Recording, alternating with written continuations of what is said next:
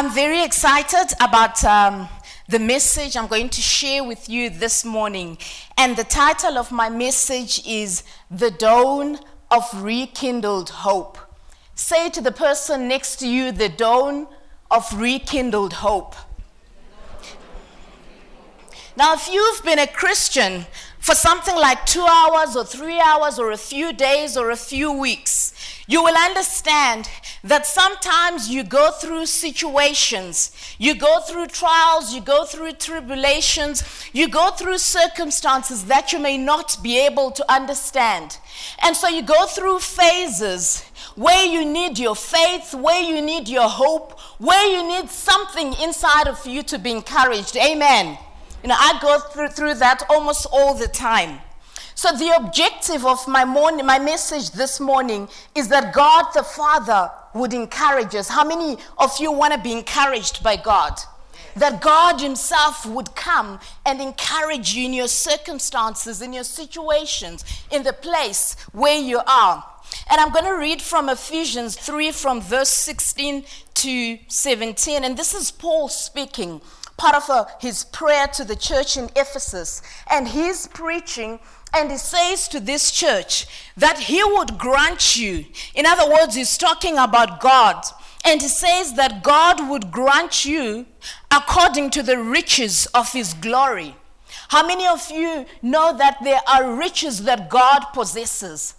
How many of you that there are riches in his glory that God possesses? How many of you are aware that those riches are also our riches? So God doesn't withhold them and say to us or to himself, well, they are mine, I'm not going to share them with anybody. But Paul prays and says that he would grant you according to the riches of his glory. And listen to what he says. He says to be strengthened. So he says, hey guys, you people in Ephesus, I pray that you will be strengthened. But I want you to be strengthened with might. I want you to be strengthened with might through his Holy Spirit. So he's praying that the Holy Spirit would come and strengthen this particular church with might in the inner man. Now, when the Bible talks about the inner man, it's talking about the innermost being. It's talking about our true selves. It's talking about that place that is within you, your inner man, your inner person. And it says it is in that very place that I pray that the Holy Spirit, that God, in the power of the riches that he has in his glory, would come and strengthen you, would come and do something in that place within you. And what I also like about this, if you read this particular scripture in the NLT, it says to empower you with inner strength. How many of you want to be empowered with inner strength? So he says, I pray that he would empower you with inner strength, not external strength, not mental strength, but strength that comes from within. In the Living Bible, it says to give you the mighty inner strengthening. That he would come and give you the mighty inner strengthening. So the fact of the matter is we need fresh supplies of strength. We need fresh supplies of the strength that comes from the Holy Spirit. We need those fresh supplies so that we can resist the devil and his temptations. And sometimes we face this, every now and then. We need the strength of the Holy Spirit to oppose our corruptions, things that we think are right, or things that we think we actually should be moving away from. So we need the strength of the Holy Spirit to help us oppose those corruptions. We need the strength of the Holy Spirit to help us in afflictions. Paul goes on to encourage the church to actually endure affliction cheerfully. We need the strength of the Holy Spirit so that we are not faint when it comes to tribulations that we face, but that we can be the kind of people that will hold on in trials, that will hold out and not give up. So he prays this powerful prayer that this church would be strengthened with might. And you see, the thing is, it's interesting that he actually calls upon the Holy Spirit to come and do this strengthening. And what we know about some of the characteristics, some of the attributes of the Holy Spirit is that the Holy Spirit is our strengthener. He strengthens us. The Holy Spirit is our encourager. He encourages us. The Holy Spirit is our enabler. He comes into our situations, into our day-to-day life to enable us to move into the fullness of what God has called us to. The Holy Spirit is also our standby. He's there. He's always there for us and never moves away. Never moves away. And that is really my prayer for us this morning, that, we will actually be strengthened with might by the power of the Holy Spirit. My second objective is that our faith would not wither or decay, but that God would give us a reason to believe again. How many of you can say amen to that? That our faith would not wither, that our faith would not faint, that our faith would not decay, but that God would give us a reason to believe again in whatever we may be going through. I was in a prayer meeting sometime last year in October, and there was a guy from Uganda, Kampala, was actually leading that prayer meeting. And he shared a story that he had been told by his pastors a couple of years ago. I think it was in the late 90s. And basically, what happened is that there were these two men of God in Kampala, and what they did was what they would do is they would go door-to-door evangelizing, spreading the message of the gospel. Great, something which we're great at doing in Africa. So what happened on this particular day is that they go to this house that belonged to an elderly lady. She was actually a widow. So they go to this house, and in this house is this lady, and she's sitting in a lounge. So they go, they knock, they introduce themselves, and they basically say to her, "We want to talk to you about Jesus."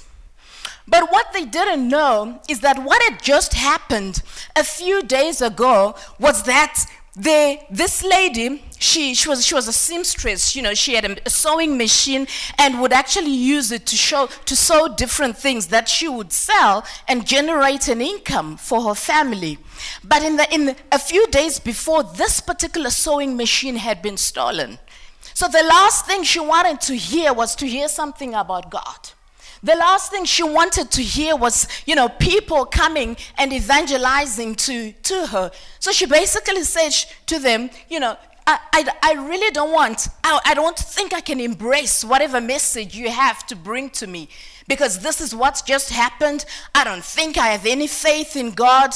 And so, in all kindness, can I just ask you to just leave?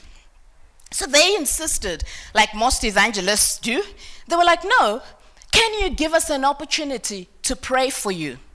Can you give us an opportunity to pray for your situation? Because we worship and we believe that God can work out a miracle for you in this particular situation." So they said to her, "Can you give us a room in which we can pray for a while?"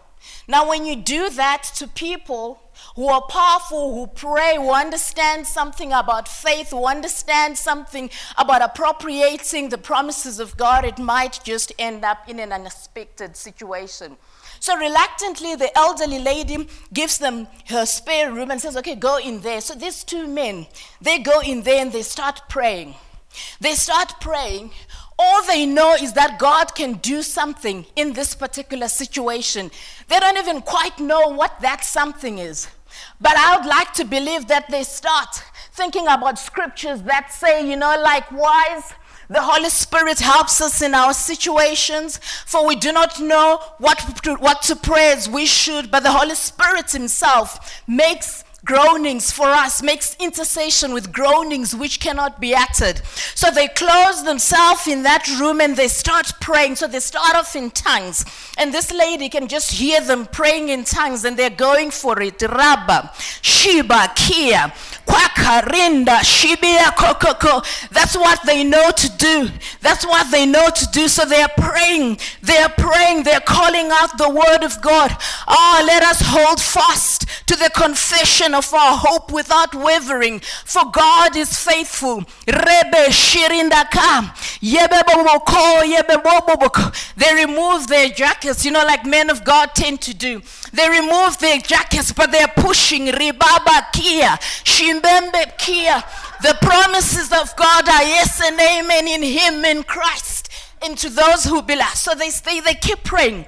Meanwhile, in the house of the thief is sitting in his house with a sewing machine. And as he is sitting there, this is a true story, by the way. As he is sitting there, the walls of his house begin to shrink in. They begin to shrink in. They begin to shrink in. He doesn't know that there's two Christians, there's two men of God there who are praying. But he's watching this and he begins to get terrified. And those walls are shrinking. Those walls are shrinking. And what's happening here? Ribebe Shiba. Roboboboko Shibabo. This is the confidence that we have in approaching God. That when we ask something in His name, when we ask something according to His will, and when He hears us, He will give that to us which we has heard. Rabia Shibia Kunge. Yoboboboko Bia. The walls keep shrinking in this side. The walls keep shrinking in this side. Suddenly, a man appears in that house. I'd like to believe it was probably an angel. Appears and says, "Take this sewing machine and follow me." So the guy, terrified, of course, takes the sewing machine, follows the guy. They start walking along the streets of Kampala. This guy is shaking. They start walking along the streets of Kampala. These guys have no idea that this is happening. All they know is that the Holy Spirit helps us, makes intercession for us with groans which cannot be uttered. So anyway, the guy is led to the house he's led to the house belonging to this old lady. And obviously he probably did know the house because he had stolen the sewing machine from the house. So he appears at the door. The lady looks out, sees a guy holding her sewing machine, runs to these two men who are in this room, and says, "Come out, come see what's happening. Come out, come see what's happening." They didn't know that this is what is happening. So they come out, and at the door of this lady's house, there's this guy holding the very same machine. Long story short, this guy explains what had been happening this side, and then he hears this is what also has been happening in the lady's house. And they both got saved.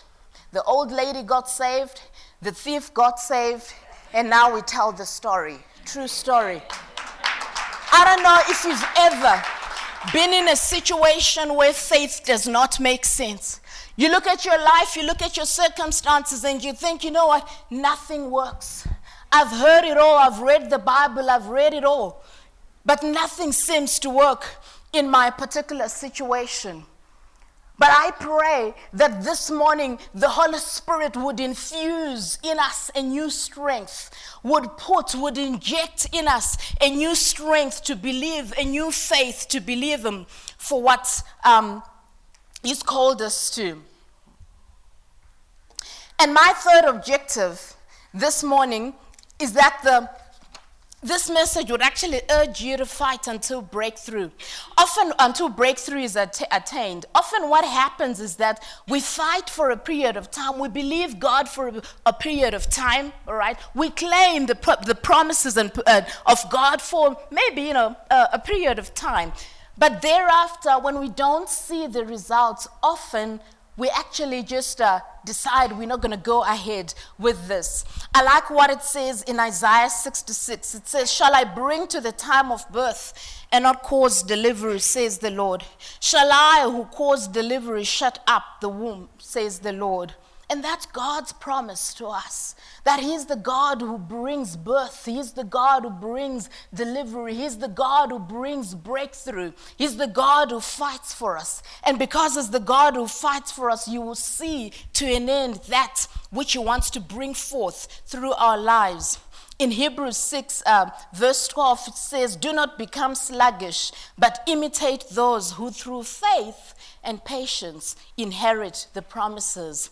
So having faith in itself, sometimes it's just not enough, but we also need to have the patience, because both will help us to inherit the promises of God.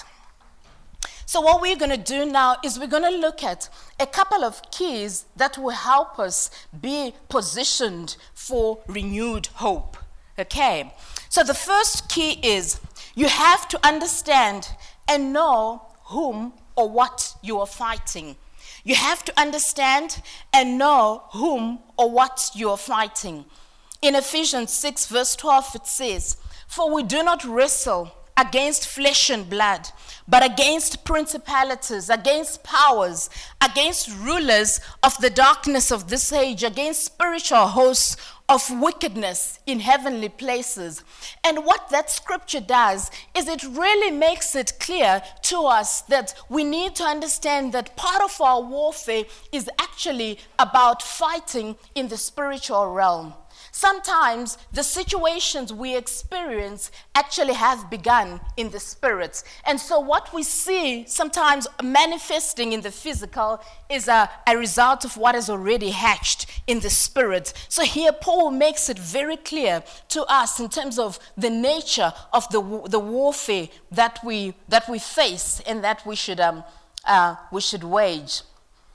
And so often it is in the spiritual realm that the war is either first won or lost. There's a book called The African Apostles, the Patriarchs and Pace Setters. Very interesting. It's a very interesting read. And in there, it tells the story of a particular bishop from West Africa. And basically, what happened was that he had a church. He ran a church in one of the cities in West Africa. But what happened was this church, it wasn't just a church, it was a territorial governing church.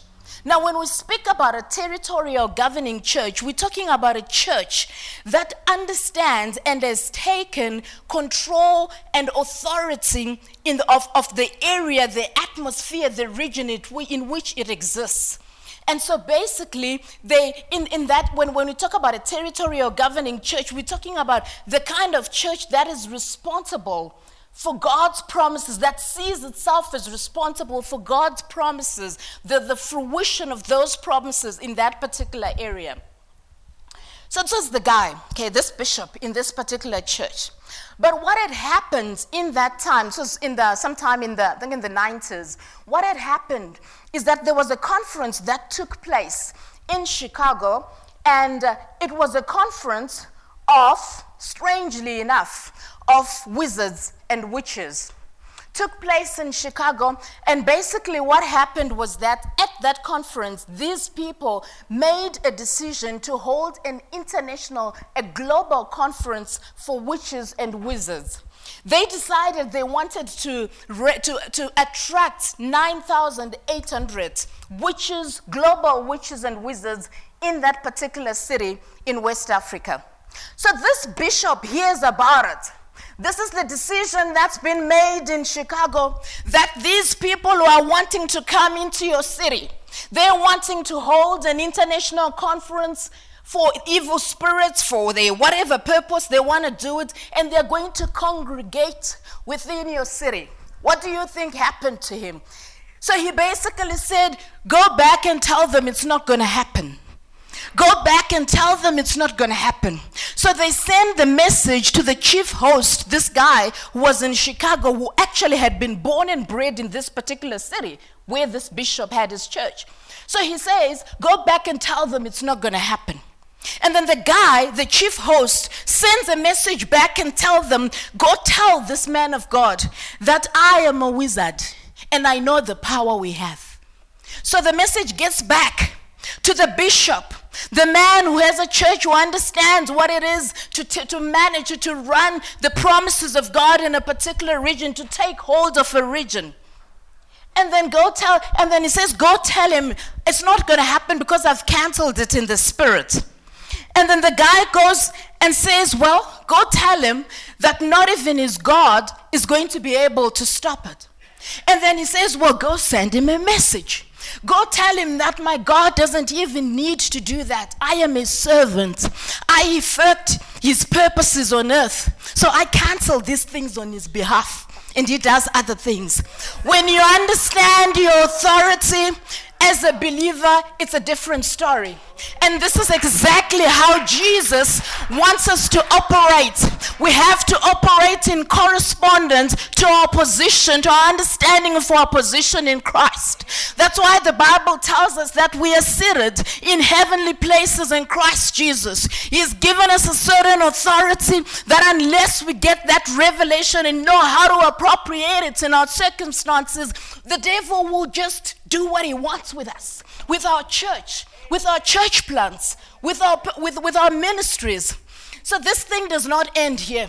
It now attracts the media. So the media then decides, let's have these guys on live TV. So they bring them in. The man of God is like, yeah, I'll be there. The chief host is like, yeah, I'll be there. So they are there, live TV. This thing is big. This thing is big. Then the anchor of the program says, guys, I don't want drama here, okay? So here's what we're going to do. I'm going to give each of you an opportunity to say why, to explain what you're saying. So he starts with this chief host, this wizard. And then he says to, why do you say that this your conference is gonna go ahead? And then he basically, very, very, very proudly starts reading from Egyptian hieroglyphics, from Indian Maharaja, from all these mystic readings that he has, and he spoke for 27 minutes on national TV. Okay? The man of God is just parked off, this bishop, just listening, all right?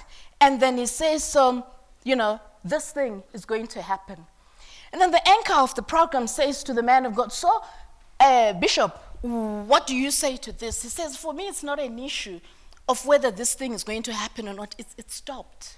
I've stopped it there in the spirit. And then he takes out his Bible.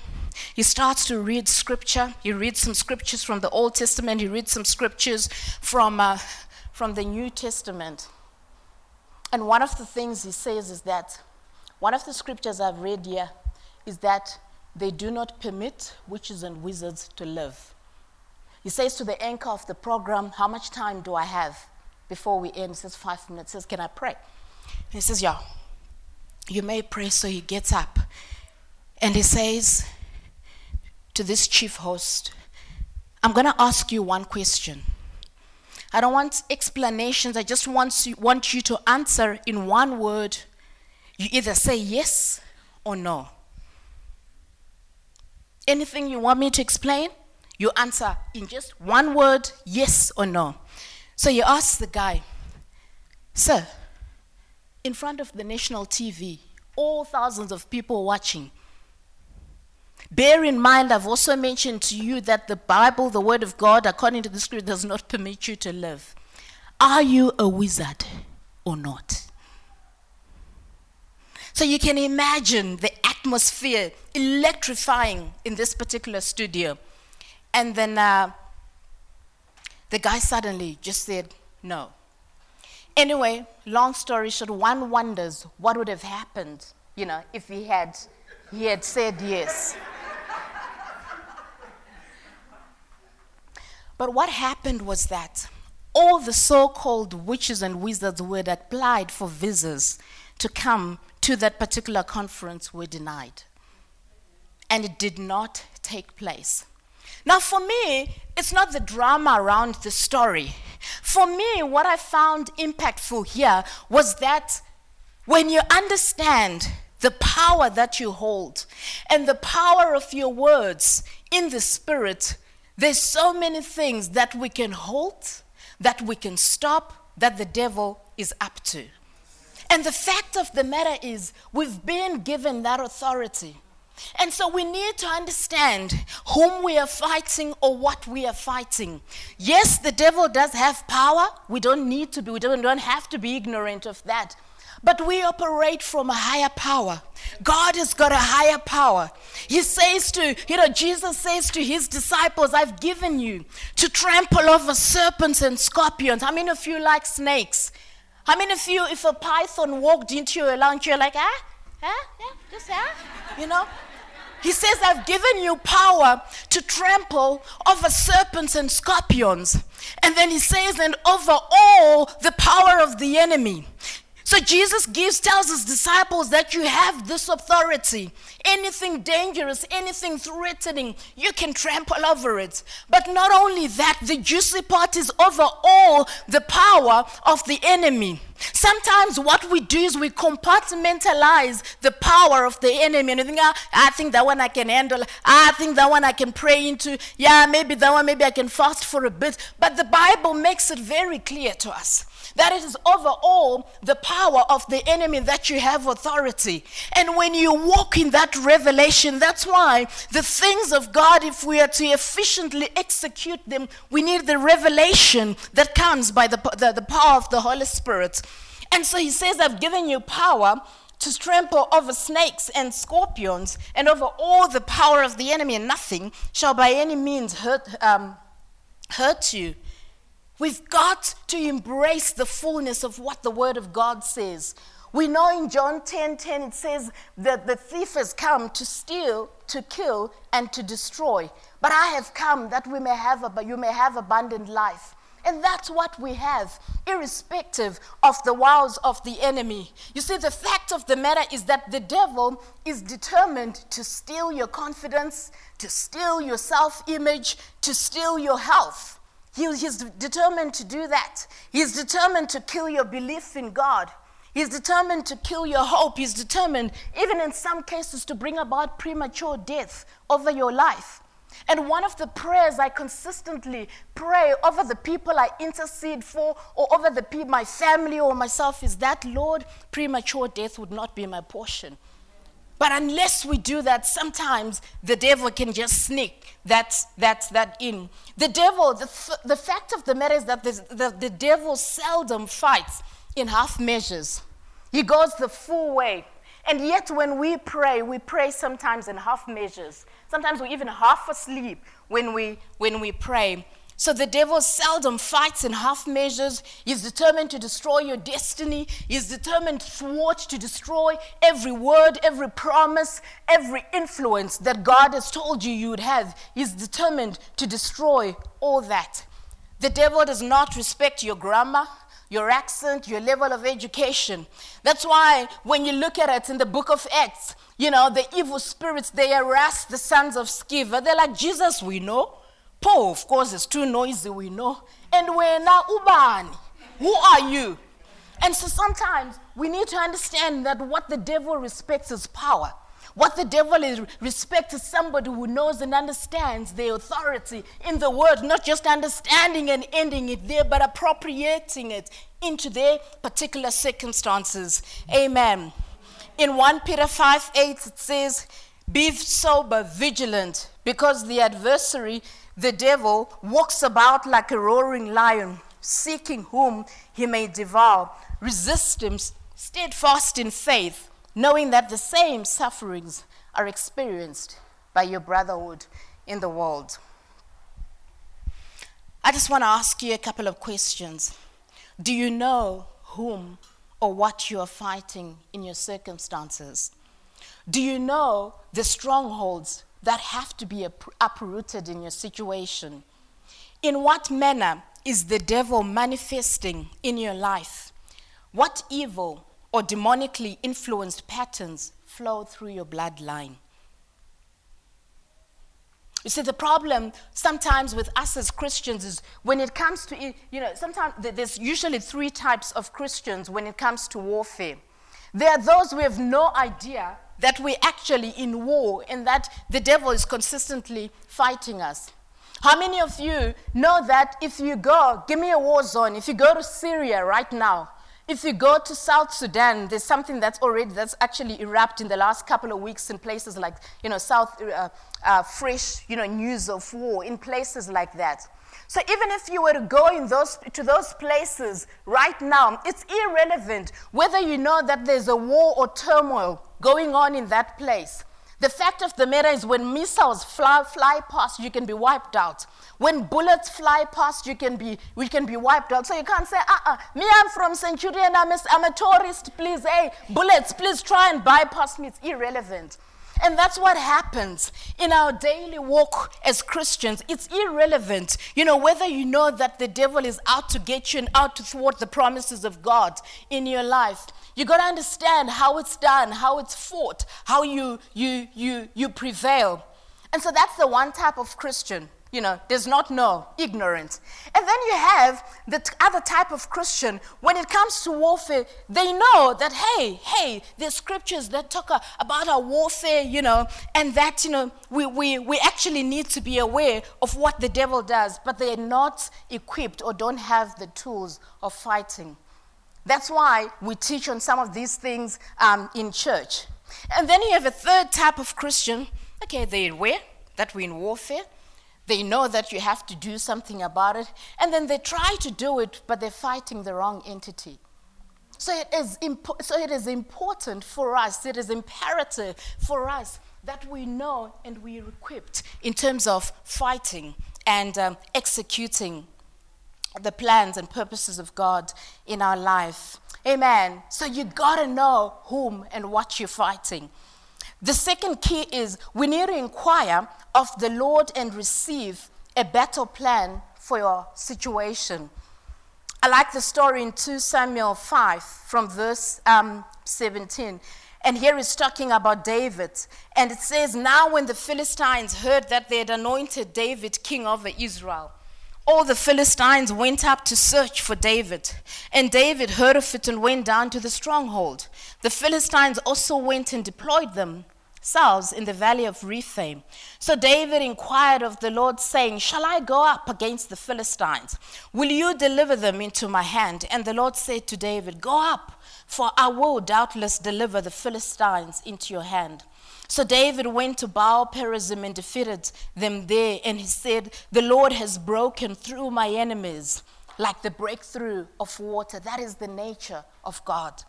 Therefore he called the name Baal-perazim, the place Baal-perazim.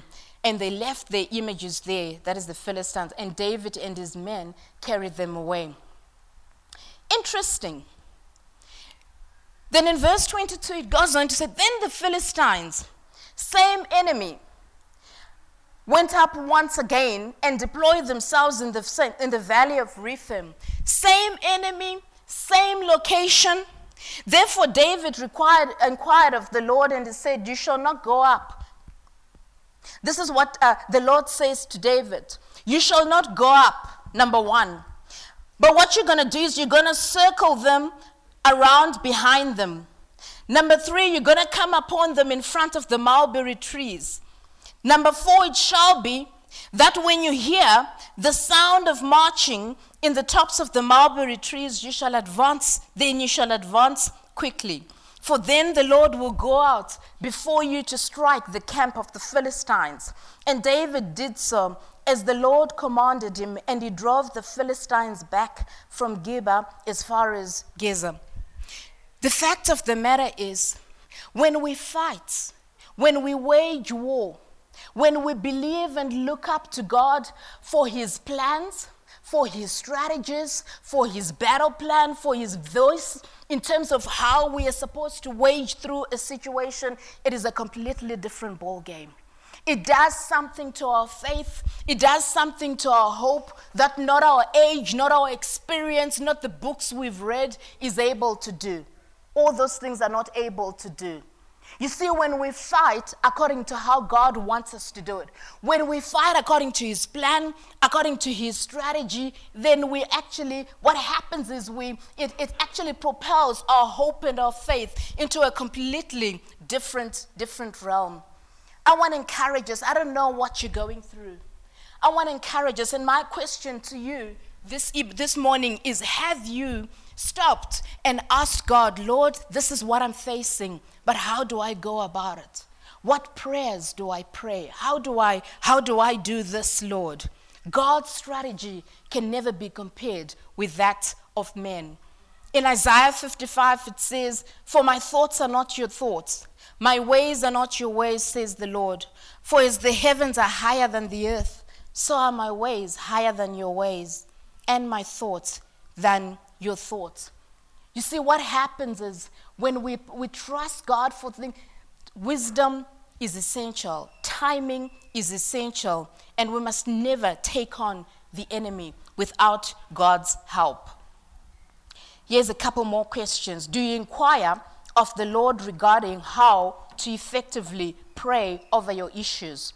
Do you ask for insight, revelation, and strategy on how to overcome your battles? And when God gives you the roadmap to chart in your specific situation, do you follow through or do you abort midway? Those are some questions to think about. The third key is ask God to raise up divine helpers.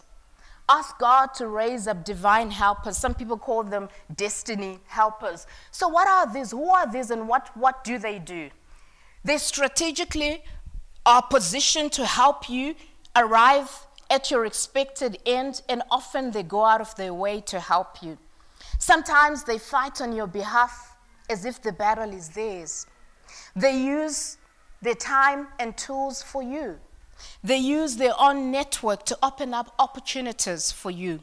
They are ordained by God to assist. They share experiences, scars, counsel, and wisdom that would save you from the pain and frustration that they probably have also been going through. Some of you can actually attest to this, where you've had somebody who say, hey, concerning your situation, why don't you phone this person? They might be able to help you.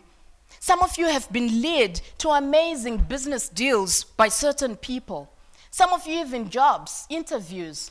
Some of you certain situations of breakthrough where somebody just appears on the scene and they actually help you through it.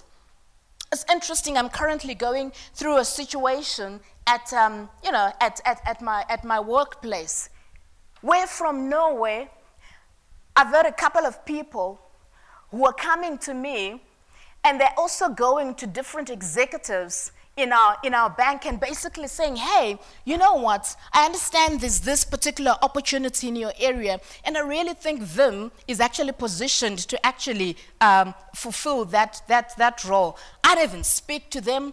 I didn't even know they were speaking to all these group execs, and they're like, hey, on my behalf. I even got a prophetic word around that at Ignite. And I've been thinking this whole weekend. And I said to myself, you know what, Lord, some of them are really weirdos, but I'm going to embrace that as destiny helpers. I'm going to embrace them, as divine helpers. Because when God has raised them, when God has opened those particular opportunities and doors, I'm going to walk into them and mark my words. In a matter of time, I'll be bringing a testimony. Amen. So what are some of the examples of destiny helpers in the Bible? Jethro and Moses. Jethro was a destiny helper to Moses when you read Genesis 18. He went to Moses on his own volition and advised him on how to appoint and delegate elders to attend to the people of Israel. Remember that story? Joseph and the butler, Genesis 40. The butler mentions Joseph to Pharaoh, and Joseph's story becomes, it literally shifts. Naaman and the Israelite maid. In 2 Kings 5:3, it was the maid that God used to refer Naaman, the command of the Syrian armies, to Elisha so that he would be healed of leprosy. Elijah and the widow of Zarephath. God saved the widow of Zarephath from death and sent Elijah to help her. Mordecai and Esther. Esther was an orphan, and Mordecai, when the time came, introduced her to greatness.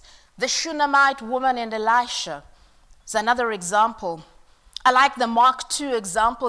You remember the story of the paralytic man. The friends of the paralytic man were determined to help him get healed. So they lowered him to Jesus through the roof. They used their efforts to ensure that their paralyzed friend would reach Jesus. Philip took Nathanael to Jesus, and from then on, his life changed. I pray that God would help us and open our eyes to see our destiny helpers. What you also don't want to do is to miss them. So I pray that God would give us a revelation and an alertness every day that we may see who these people are. And not only that, but they will appear at the right time in the right place. You also need them to appear timelessly. Here are some questions for you. Do you pray that God would raise up helpers of your destiny for each and every situation you're going through? Ask the Lord that you would open your physical and spiritual eyes so you can recognize them. Have you positioned your heart to receive and work with those helpers of your destiny? So don't despise them. Like some of them will come in a very, maybe, unsavory manner. Like one of my destiny helper currently she if you had asked me to put top 1,000 destiny helpers, she wouldn't be there. But don't despise that God works in mysterious ways. And I'm like, Lord, right person, big mouth, she's doing it. I embrace that. It's working. It's working for me. The end result, the breakthrough, the means is irrelevant at this time. Okay, so don't despise those, because God works in mysterious ways and often in ways that we don't expect. Amen. Number 4, ask God for a revelation on how to work with angels. One of the names of God is that He's Jehovah Sabaoth, God of the angel armies, God of the armies of heaven. In Psalm 103, verse 20, it says, praise the Lord, you His angels, you mighty ones who do His bidding, who obey His word. Praise the Lord, you angels, you mighty ones, this is in the NLT, who carry out His plans, listening for each of His commands, who carry out His plans, listening for each of His commands. Sometimes, when we like reading about angels in the Bible, but often as Christians we think, they're out of my league. They're out of my league.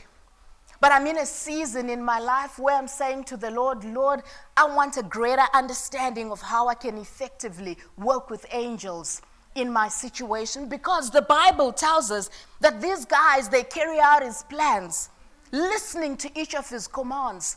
So they listen to God's commands, they come and execute them. They are God's messengers, and God desires to release them to us in our particular situations.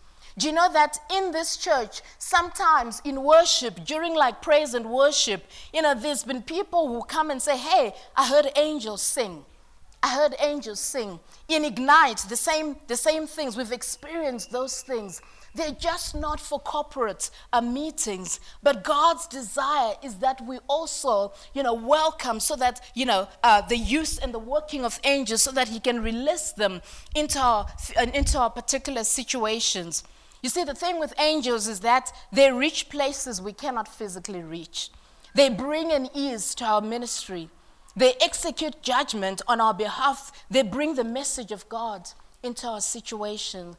And I really pray that as a church and as individuals, can you imagine when we get to that level of just like seeing angels like, hey, what's the deal here?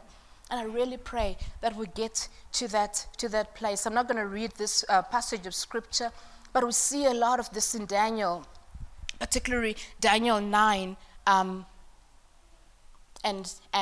10. There's a guy called Kevin Basconi. He wrote a book on how to work with angels in your life. And basically, this guy is used by God a lot in miracles, in healings, and so on. And the way he tends to operate in his ministry is that often prior to a service or prior to a meeting, he'll be praying, and then God will show him a particular person and basically say, this person is coming to your meeting tomorrow. This person is coming to your meeting tomorrow, and they are ready for ministry. And I remember reading that and saying to myself, I never want to go to church. I never want to go to Ignite. I never want to go to any meeting where potentially, there's the ministry of God, the ministry of His Holy Spirit, the ministry of His angels, and I'm not ready. And I want to encourage us to that would be the posture of our hearts. Never come to church just because you woke up and, you got there in time, But prepare your heart for church. Prepare your heart for the Word of God. Ignite. When you come to Ignite on Friday, as you are driving, I know Friday is a busy day and so on, just be praying and say, Lord, you know what? I want to be a part of what's going on there. I want to hear you. I want to know what you want to be doing. And so he would say, God would show him. And so what happened in the one meeting, he sees an angel. I mean, this guy, angels are like, I don't know, his Samsung phone. He just sees them. So he sees this angel in the congregation, but what it does is it goes to a particular person and starts doing certain things. And the Holy Spirit just said, go to that person, and in the same way that angel is ministering, go and do the same. And so it was interesting just to see how that ministry in itself, when we really begin to embrace it in our lives, can actually lift our hope, can actually change how we see and embrace the operation of God in our situations. I really pray that God would release angels to assist us in our circumstances, that our spiritual eyes will be open to see them. That will actually be another level of faith. Amen. Amen. My question to you is, do you have faith to believe God to release angels to work on your behalf? I don't see it as something that will happen overnight, something we grow into. Remember, it is what you desire that you will actually begin to see happening in your life. And then finally, on the keys, is to pray for intercessors or watchmen or warfare people for your situation. In Isaiah 62, it says, verse 2, I have set watchmen on your walls, Jerusalem. They shall never hold their peace day or night. You who make mention of the Lord, do not keep silent. I really appreciated what happened at Ignite, just the way, when one of the part of the prayers that came forth over the Joburg church were around raising up intercessors, raising up watchmen for this Joburg church. Then I get a voice note from my friend last night, and she says to me, Vim, you guys, with the Joburg church, what is going to be unique about this church? What is going to isolate it so that it's not like any other church in the Sandton, Joburg area? And then she says to me, and her background is that she's also a church planter, and in the last 2 years in their church, they've actually planted a church, and she was one of the leaders on this church planting mission. And she said to me, one of the things that happened with us was that the vision that was cast concerning this church plant is not actually what ended up transpiring. And then she says to me, Vim, but what's unique, what's going to be unique about your Joburg church is that the visionaries, the key visionaries themselves are also the initial executors. And so I just started thinking about that, and I said to her, you know what, actually, one of our prayer points is that we would pray, God would raise up people who would pray for this church plant. Not only that, but that God would give us an understanding of what the calling of this church is. Some of you will remember Pastor Paul shared on that. And that again will be a territorial governing church. I'm quite liking that. There's things I want to go out there and just stop. The devil, no evil power will prosper in our work in Joburg. I stand here and I agree with you, people of God, that when we launch out in Joburg, we shall be a territorial governing church. We shall move on in the fullness of our authority and power of the Spirit. Any funnies that the evil spirits are busy carrying out now, either move out or we're going to boot you out. And that's the kind of attitude we're going there. You know what? Enough is enough, my brothers and sisters. It is about time we rise up and move into what God has called us to. That is what we do. There are certain things God should just park off and doze off because we, his servants, have been mandated to actually do those things on his behalf and not just wait for him to just do it. Amen. So yes, intercessors, watchmen, people who would pray for us in our particular situation. And the thing is, it's one thing to want people to be praying for you. I want to encourage you, be someone's intercessor. Be someone's watchman. Be someone's intercessor, be someone's watchman. There's somebody I pray with for certain people. But what has happened is that we didn't plan this, but we've become each other's intercessors. So when you're faithful to do it for somebody, God will also raise up people for you. Amen. There are seasons when your prayers alone are not going to do it, no matter how spiritual you are. Sometimes you need to be strengthened by others. Our faith is strengthened when we lean also on the prayer that others are offering in our regard. Amen.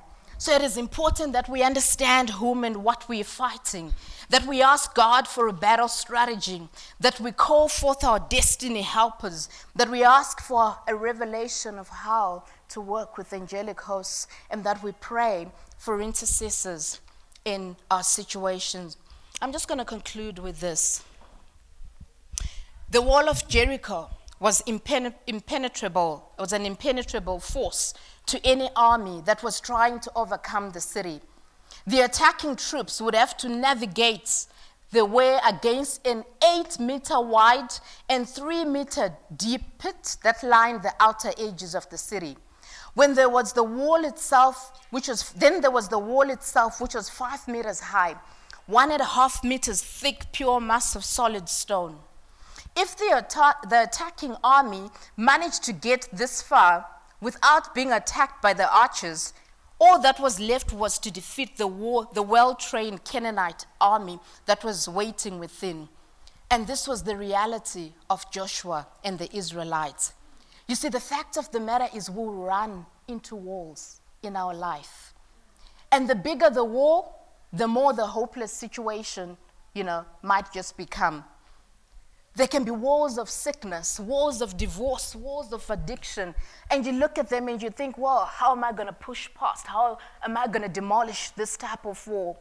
There can be walls of pain, walls of confusion, hopelessness, anger, bitterness. You look at them and you're like, I'm gone. I'm swallowed. But I really pray, and I just want to encourage us that God is skilled when it comes to those type of hopeless situations. I like what the Bible tells us.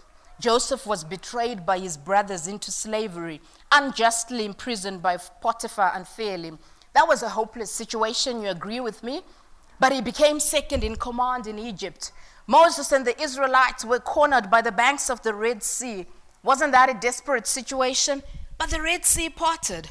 Hannah, Bible scholars believe she was possibly barren for about 19 years. That's a disheartening case. Samuel was born, and 5 more kids after that. David stood across the valley from a bloodthirsty giant. Wasn't that a miserable situation? But Goliath's head was on a plate. Daniel's roommate was a lion. That's not a comforting situation, but the lion was tamed. Shadrach, Meshach, Abednego were thrown into a flaming oven. Isn't that a frightening state? But the oven became room temperature, and they came out unsinged. Paul was imprisoned. Apostles persecuted. A hopeless situation, right? For the advancement of the gospel. But they rejoiced and brought the gospel to many. Peter was a coward who denied Jesus, but he became a rock in the church. Timothy was too young, but he built a church. Abraham and Sarah too old to have a baby. That's a bad situation, a sad situation. But Isaac was born. The walls of Jericho were too strong, a desperate situation, but they came a tumbling down. I want to encourage you this morning and let you know that God can turn a mess into a message. God can turn a trial into a triumph. God can turn a test into a testimony. God can turn a victim into a victor. I don't know what your story is. When you look at some of this, maybe some of you have closed your books and you're like, no, this is not going to happen. But I pray that your faith would be ignited to believe God again. May the God of the impossible rekindle your hope. Amen.